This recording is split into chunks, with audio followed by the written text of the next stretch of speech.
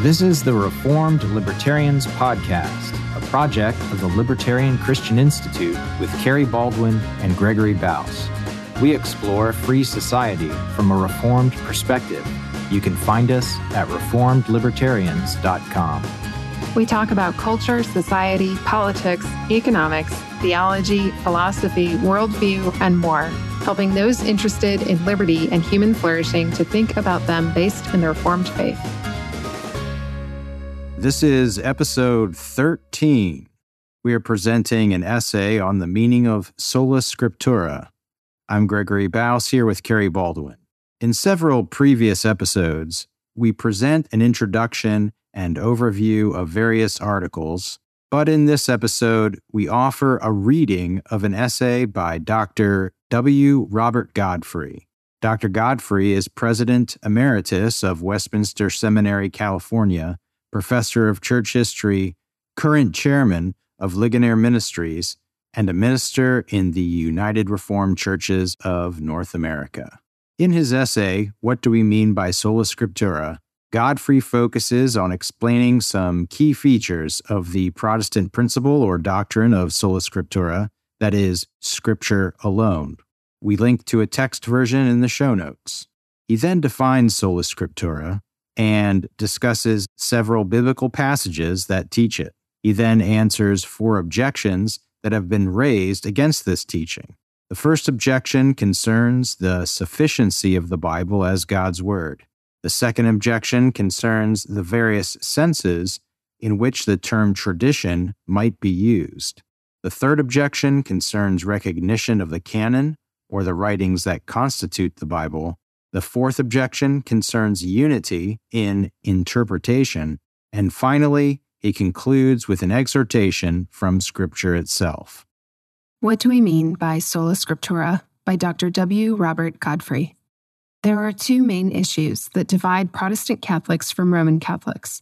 Both groups claim to be Catholic, that is, part of the Apostolic Universal Church of Jesus Christ. Roman Catholics believe we Protestants departed from that church in the 16th century. Protestant Catholics believe they departed earlier. The theme of this opening chapter is one of the issues that still divide us, the source of religious truth for the people of God.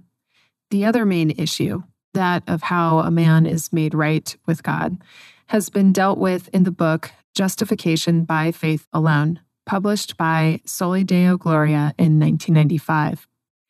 As Protestants, we maintain that the Scripture alone is our authority. Our Roman opponents maintain that the Scripture by itself is insufficient as the authority of the people of God, and that tradition and the teaching authority of the Church must be added to the Scripture. This is a solemn topic. This is no time for games. We must be searching for the truth. God has declared that whoever adds to or takes away from His word is subject to His curse. The Roman Church has declared that we Protestants are accursed, anathematized, for taking away the word of God as found in tradition. We Protestants have declared that the Roman Church is a false church for adding human traditions to the word of God. Despite sincere debates by fine apologists over the course of nearly 500 years, the differences remain basically as they were in the 16th century. I will not say much new here, but we must continue to pursue the truth. In spite of the difficulty of this undertaking, I am eager to join that historic train of Protestant apologists to defend the doctrine that the Scripture alone is our ultimate religious authority. I believe that it can be shown that this position is the clear position of Scripture itself. And I hope that, by the grace of God, those committed to the Roman doctrine of tradition will come to see the tragic error of denigrating the sufficiency and perspicuity of God's own inspired word. Let me begin with certain clarifications so as not to be misunderstood. I'm not arguing that all truth is to be found in the Bible, or that the Bible is the only form in which the truth of God has come to His people. I'm not arguing that every verse in the Bible is equally clear to every reader, nor am I arguing that the Church, both the people of God and the ministerial office, is not of great value and help in understanding the Scripture. As William Whitaker stated in his noble work, quote, "For we also say that the church is the interpreter of Scripture, and that the gift of interpretation resides only in the church, but we deny that it pertains to particular persons or is tied to any particular see or succession of men." The Protestant position, and my position, is that all things necessary for salvation and concerning faith and life are taught in the Bible clearly enough for the ordinary believer to find it there and understand. The position I'm defending certainly is what is taught in the Bible itself.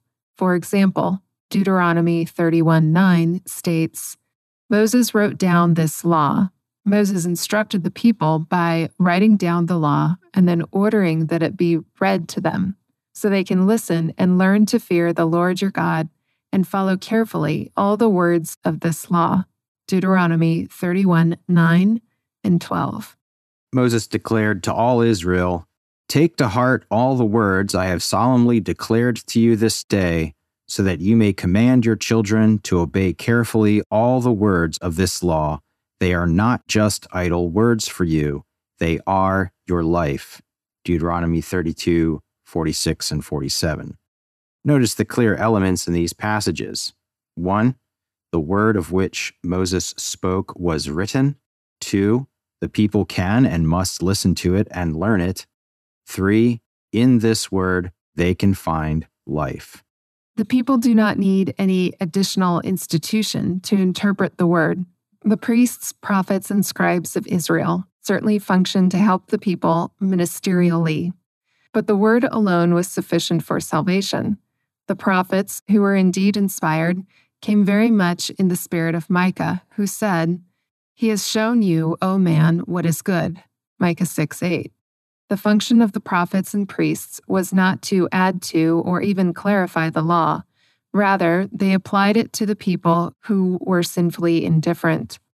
If this principle of the sufficiency and clarity of the word is true in the Old Testament, we can assume that it is all the more true in the New.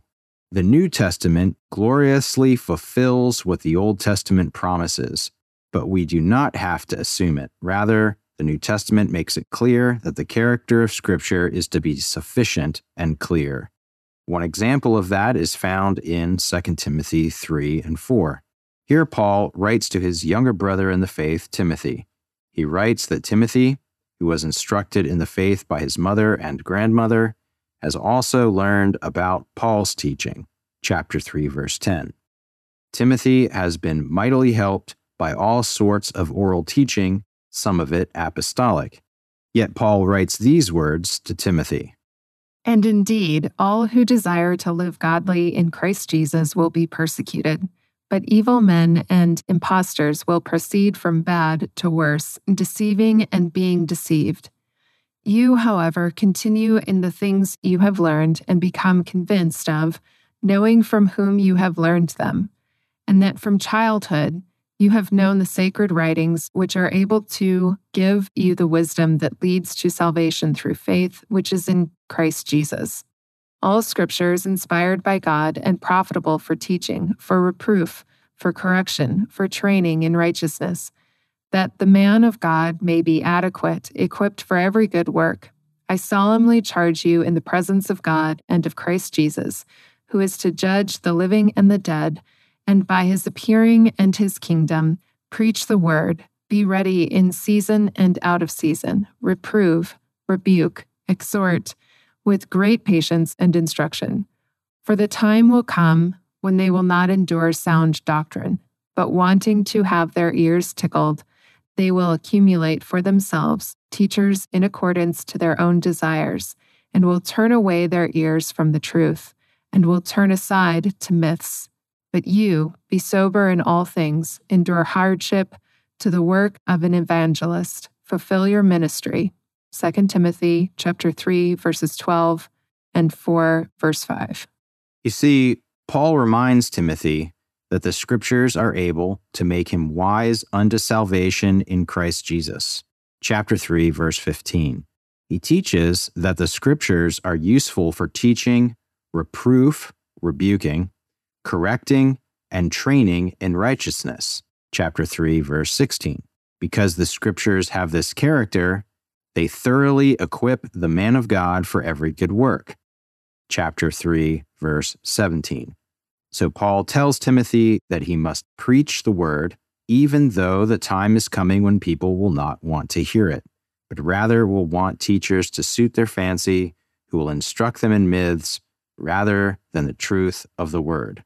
Chapter 4, verses 1 through 4. The force and clarity of the apostles' teaching here are striking. In spite of the rich oral teaching Timothy had, he is to preach the scriptures because those scriptures give him clearly all that he needs for wisdom and preparation to instruct the people of God in faith and in all good works. The scripture makes him wise for salvation and equips him with everything he needs for doing every good work required of the preacher of God. The sufficiency and clarity of the word are taught in this one section of scripture over and over again. John Chrysostom paraphrased the meaning of Paul's words to Timothy this way, quote, "You have scripture for a master instead of me. From there you can learn whatever you need to know," end quote. I've listened to several taped debates on this topic. Often Protestant apologists have cited 2 Timothy 3 against Roman opponents. The usual response of Catholic apologists is to repeatedly assert that 2 Timothy 3 does not teach sufficiency. Sometimes they will refer to 1 James 4, Matthew 19:21, or Colossians 1:28 and 4:12 as parallel texts, claiming that the word complete in 2 Timothy 3:17 does not mean sufficient. But such passages are not parallel. A completely different Greek word is used. Where 2 Timothy 3:17 uses exartizo, which has to do with being fitted for a task, these other passages use the Greek word teleios, which has reference to maturity or having reached a desired end. Repeated assertions do not prove a point. That is only a propaganda technique. Our opponents need to answer in a responsible and thorough way. The confidence that Paul had in the scriptures, and which he taught Timothy, was clearly understood by the great church father Augustine. In his treatise to prepare leaders of the church in an understanding of the Bible on Christian doctrine, Augustine wrote, quote, "Among those things which are said openly in Scripture are to be found all those teachings which involve faith, the mores of living, and that hope and clarity which we have discussed," end quote. We should not be surprised that the Apostle Paul, the Old Testament, and the greatest teacher of the ancient church held to the sufficiency and the perspicuity of Scripture. It's the position that Jesus took in one of the most important moments of his life. At the beginning of his public ministry, Jesus faced the focused temptation of the devil in the wilderness. He faced the temptation as the Son of God, but also as the second Adam and the true Israel. How did he face that temptation? He did not appeal to the oral tradition of Israel. He did not appeal to the authority of the rabbis or the Sanhedrin. He did not even appeal to his own divinity or the inspiration of the Holy Spirit. Our Savior, in the face of temptation, turned again and again and again to the Scriptures. "It is written," he said. The scriptures made him wise. They equipped him for every good work. They were clear, as he implied that even the evil one knew. When the devil quoted the scripture, Jesus did not turn to some other authority. Rather, Jesus said, "It is also written." When the evil one or his representatives misuse the Bible or imply that it is unclear, Jesus teaches us that we must look more deeply into the written word, not away from it. Roman apologists will attempt to convince us that these texts of Scripture do not mean what they clearly say. Let me anticipate some of their arguments and prepare you for some of the ways they tend to respond. 1. The Word of God. First, they will try to say that the phrase "the Word of God" can mean more than just the Bible. I have already granted that. The question before us is whether today anything other than the Scriptures is necessary to know the truth of God for salvation. The Scripture texts I have cited show that nothing else is needed. Our opponents need to show not that Paul referred to his preaching as well as to his writings as the Word of God. I grant that. They need to show that Paul taught that the oral teaching of the apostles would be needed to supplement Scriptures for the church through the ages. They cannot show that because Paul did not teach that, and the Scriptures as a whole do not teach that. 2. Tradition. Our Roman opponents, while making much of tradition, will never really define tradition or tell you what its content is. Tradition is a word that can be used in a variety of ways. It can refer to a certain school of understanding the Scriptures, such as the Lutheran tradition. It can refer to traditions, supposedly from the apostles, that are not in the Bible. It can refer to developing traditions in the history of the church that are clearly not ancient in origin. Usually in the ancient fathers of the church, the word tradition refers to the standard interpretation of the Bible among them, and we Protestants value such traditions.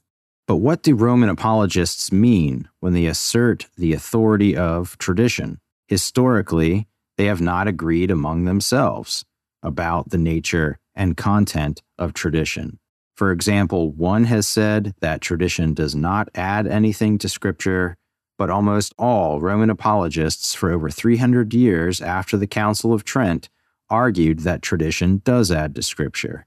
Some Roman apologists believe that all binding tradition was taught by the apostles, while others believe that tradition evolved and develops through the centuries of the church so that there are traditions necessary for salvation that were never known to the apostles. It is impossible to know what the real Roman position is on this matter. The Second Vatican Council expressed itself with deliberate ambiguity. Quote, "This tradition, which comes from the apostles, develops in the church with the help of the Holy Spirit, for there is a growth in the understanding of the realities and the words which have been handed down. For as the centuries succeed one another, the church constantly moves forward toward the fullness of divine truth until the words of God reach their complete fulfillment in her." End quote. What does this mean? It certainly does not give us any clear understanding of the character or content of tradition. Rome usually tries to clarify its position by saying that its authority is Scripture, tradition, and church together. Vatican II declared, quote, "It is clear, therefore, that sacred tradition, sacred Scripture, and the teaching authority of the church, in accord with God's most wise design, are so linked and joined together that one cannot stand without the others, and that all together, and each in its own way under the action of the one Holy Spirit, contribute effectively to the salvation of souls." Unquote.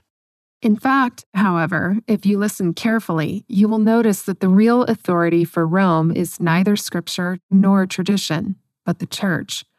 What is the Scripture and what does it teach? Only the church can tell you. What is tradition? And what does it teach?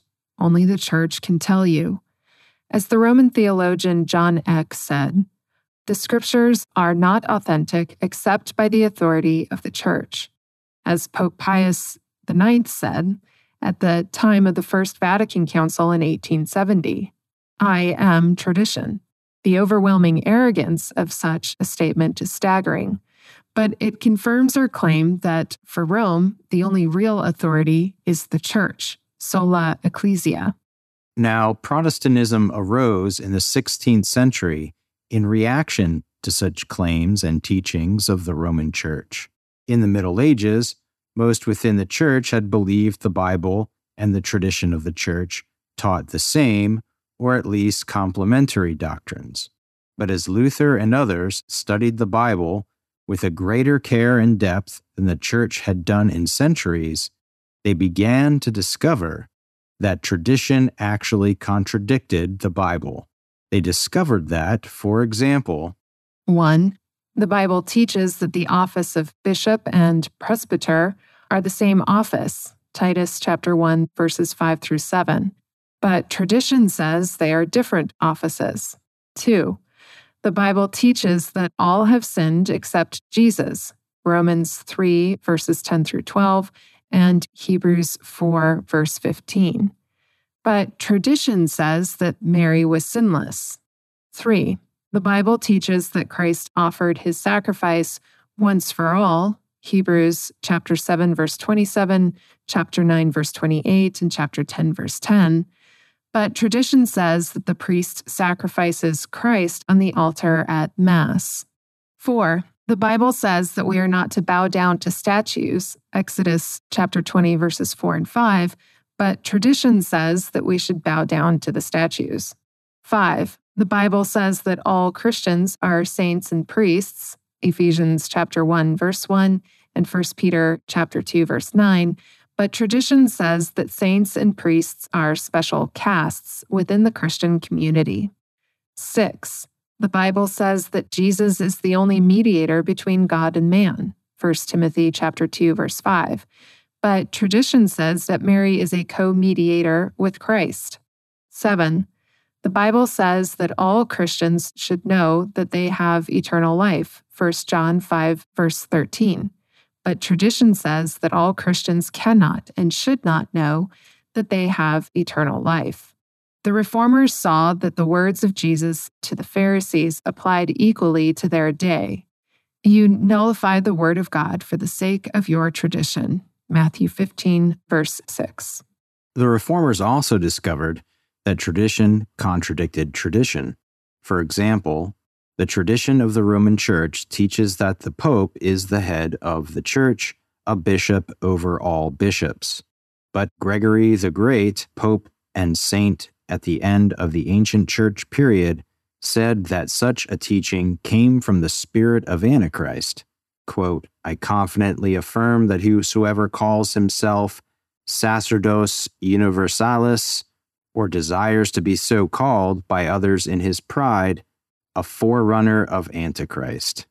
More directly related to our discussion is the evident tension in tradition about the value of reading the Bible. The Index of Forbidden Books by Pope Pius IV in 1559 said, quote, since experience teaches that if the reading of the Holy Bible in the vernacular is permitted generally without discrimination, more damage than advantage will result because of the boldness of men. The judgment of bishops and inquisitors is to serve as guide in this regard. Bishops and inquisitors may, in accord with the counsels of the local priest and confessor, allow Catholic translations of the Bible to be read by those of whom they realize that such reading will not lead to the detriment, but to the increase of faith and piety. The permission is to be given in writing. Whoever reads or has such a translation in his possession without this permission cannot be absolved from his sins unless he has turned in these Bibles. End quote. In marked contrast, Vatican II stated, quote, easy access to sacred scripture should be provided for all the Christian faithful. Since the Word of God should be available at all times, the Church, with maternal concern, sees to it that suitable and correct translations are made into different languages, especially from the original texts of the sacred books, unquote. Does tradition believe that the Bible is dangerous or helpful? The Bible did prove dangerous in the 16th century. Most who read it carefully became Protestants. Such discoveries about tradition led the Reformers back to the Bible. There they learned that the Scriptures must stand as judge of all teaching. The Scripture teaches that it is the revelation of God, and is therefore true in all that it teaches. But nowhere does the Scripture say that the Church is true in all it says. Rather, although the Church as a whole will be preserved in faith, wolves will arise in the Church, Acts chapter 20, verse 29 and 30. And even the man of lawlessness will sit at the heart of the church teaching lies. 2 Thessalonians chapter 2, verse 4. 3. This brings us to our third concern, the church and the canon. Our Roman opponents will use the word church repeatedly. Those of us who are Protestants will normally be inclined to interpret their use of the word church as referring to the body of the faithful. But that is not the way they characteristically use the word. When they refer to the authority of the church, they mean the infallible teaching authority of councils and popes. That view of the church they take from the Middle Ages and, in a romantic way, read back into the ancient church period. So notice very carefully how they use the word church, and remember that neither the scriptures nor the great majority of the fathers of the ancient church period understand the authority of the church in the way they do. Let me offer as an illustration 2 examples from the work of Augustine, often quoted against the Protestant position on the question of the authority of the church. At one point in his debate with the Pelagians, a bishop of Rome sided with Augustine, and Augustine declared, quote, "Rome has spoken, the matter is settled." Later, however, another pope opposed Augustine on this subject, and Augustine responded by saying, "Christ has spoken, the matter is settled." Augustine did not bow to the authority of the bishop of Rome, but turned to the word of Christ to evaluate the teaching of Rome. Another statement of Augustine's often cited by Roman apologists reads, quote, "I would not have believed had not the authority of the Catholic Church moved me." That seems very strong and clear, but in another place, Augustine wrote, quote, "I would never have understood Plotinus had not the authority of my Neoplatonic teachers moved me." This parallel shows that Augustine is not talking about some absolute, infallible authority in the church, but rather about the ministerial work of the church and about teachers who helped students understand. Let us look at the church fathers by raising a related issue, the canon of Scripture. Romanists will try to make much of the issue of the canon. They will tell you that the Bible alone cannot be our authority because the Bible does not tell us what books are in the Bible. They will argue that the church must tell us what books are in the Bible. When they say the church tells us, they mean popes and councils must tell us. This implies that we did not have a Bible until Pope Damasus offered a list of the canon in 382, or perhaps until 1546 when the Council of Trent became the first ecumenical council to define the canon. But, of course, the people of God had the Bible before 1546 and before 382. In the first place, the church always had Scripture. The apostolic preaching and writing of the first century repeatedly verified its teaching by quoting from the Old Testament. The quotations from and allusions to the Old Testament abound in the New Testament. The New Testament does not reject the Old, but fulfills it. Romans 1:2, Luke 16:29, and Ephesians 2:19 through 20. The church always had a canonical foundation in the Old Testament. In the second place, we can see that the apostles sensed that the new covenant inaugurated by our Lord Jesus would have a new or augmented canon. Canon and covenant are interrelated and interdependent in the Bible. See Meredith G. Klein, The Structure of Biblical Authority. Peter testifies to this emerging canon when he includes the letters of Paul as part of the Scriptures.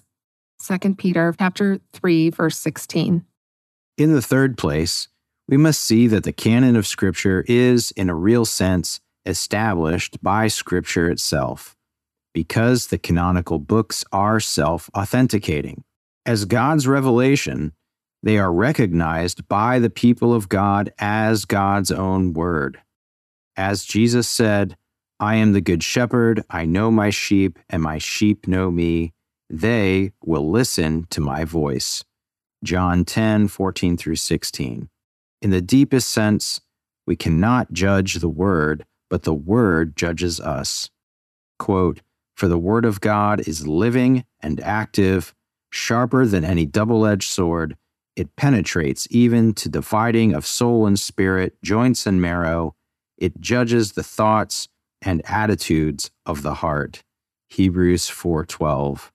The self-authenticating character of the canon is demonstrated by the remarkable unanimity reached by the people of God on the canon. In the fourth place, we must see that historically the canon was formed not by popes and councils. These actions simply recognized the emerging consensus of the people of God as they recognized the authentic scriptures.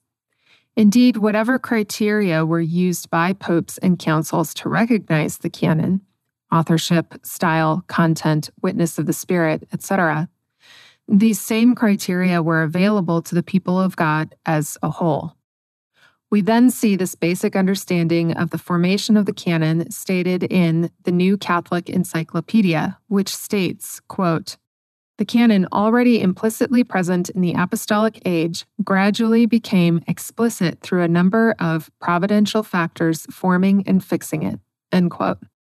We can also see this basic approach to the canon reflected in the words of Augustine, writing in his important treatise entitled On Christian Doctrine.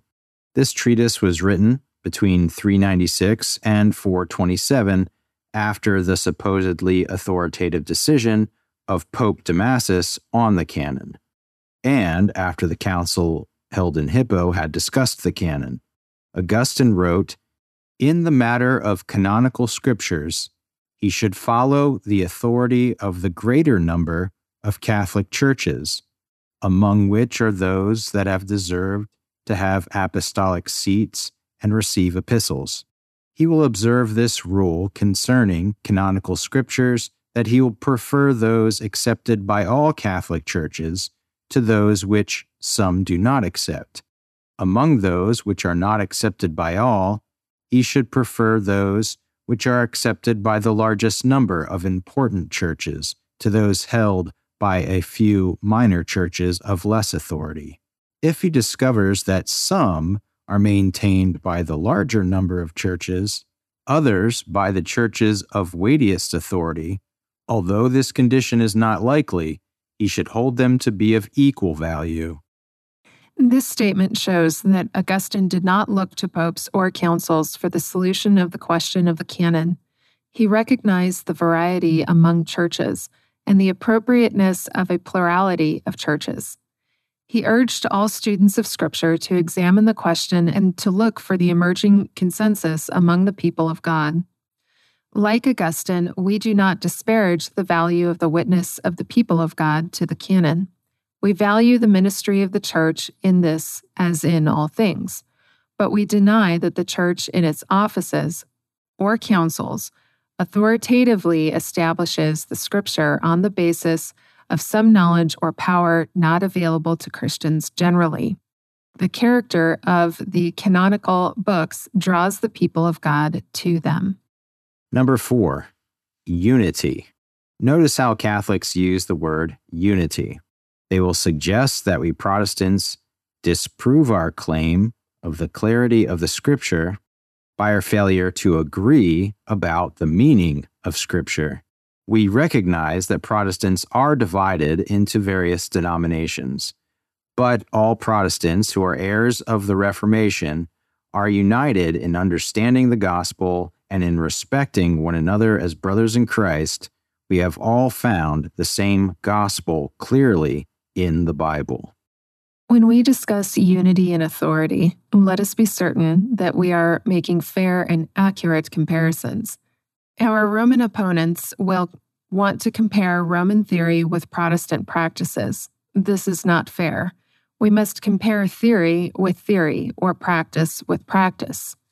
In practice, neither group has the agreement we should have.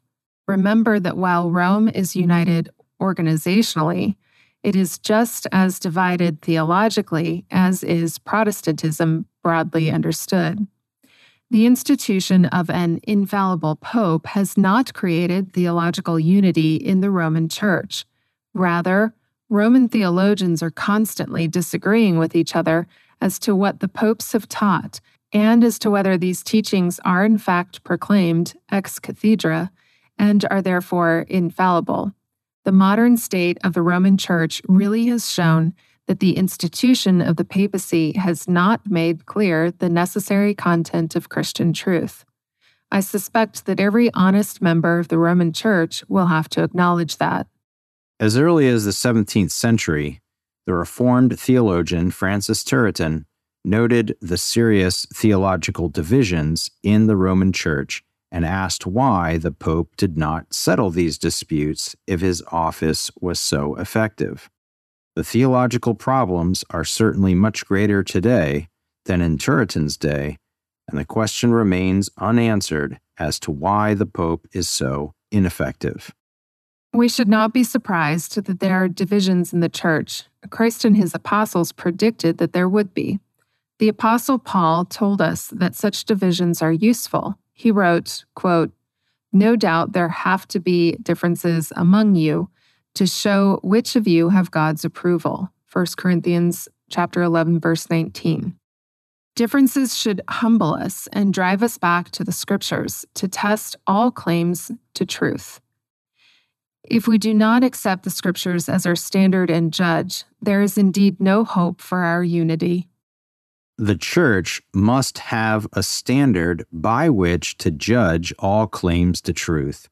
The Church must have a standard of truth by which to reform and purify itself when divisions arise. The Church cannot claim that it is that standard and defend that claim by appealing to itself. Such circular reasoning is not only unconvincing, it is self-defeating. Rome's argument boils down to this: we must believe Rome because Rome says so. The Bible tells us that the Word of God is the light that enables us to walk in the ways of God. Listen to Psalm 119:99, 100, 105, and 130. Quote, "I have more insight than all my teachers, for I meditate on thy statutes. I have more understanding than the elders, for I obey thy precepts. Thy word is a lamp unto my feet and a light for my path. The unfolding of thy words gives light. It gives understanding to the simple." End quote. Roman opponents usually object to the appeal to Psalm 119 on the grounds that it speaks of the Word of God and not the Bible, and therefore could include in its praise tradition as well as Scripture. But their argument is irrelevant to our use of Psalm 119 because we are using it to prove the clarity, not the sufficiency of Scripture. The psalmist is saying here that the light of the Word shines so brightly and clearly that if I meditate on it and obey it, I am wiser than any teacher or elder. The simple can understand it. The Word is like a strong flashlight in a dark forest.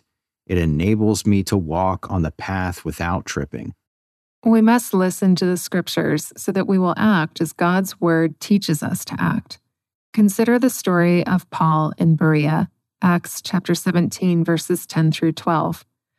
Paul preached there in the synagogue, and many Jews responded to his preaching with eagerness. We are told that after they listened to Paul each day, they examined the Scriptures to see if what Paul said was true. How did Paul react?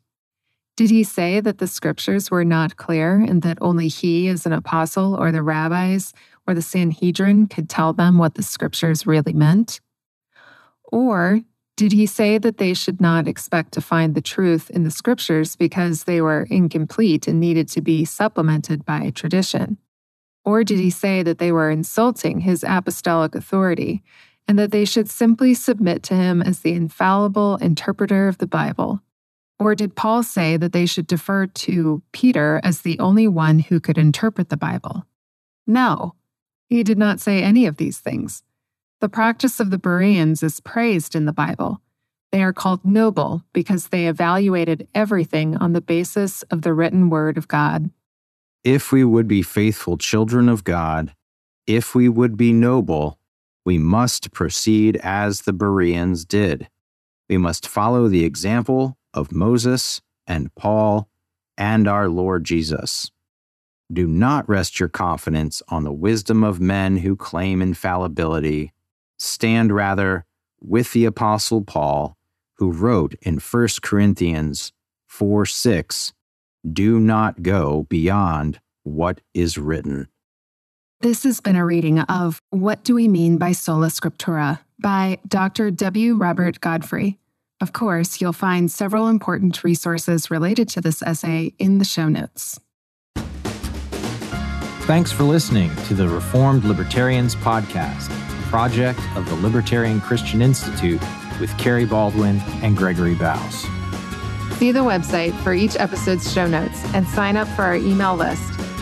Don't forget to rate and review Reformed Libertarians Podcast on Apple Podcast or your favorite podcatcher.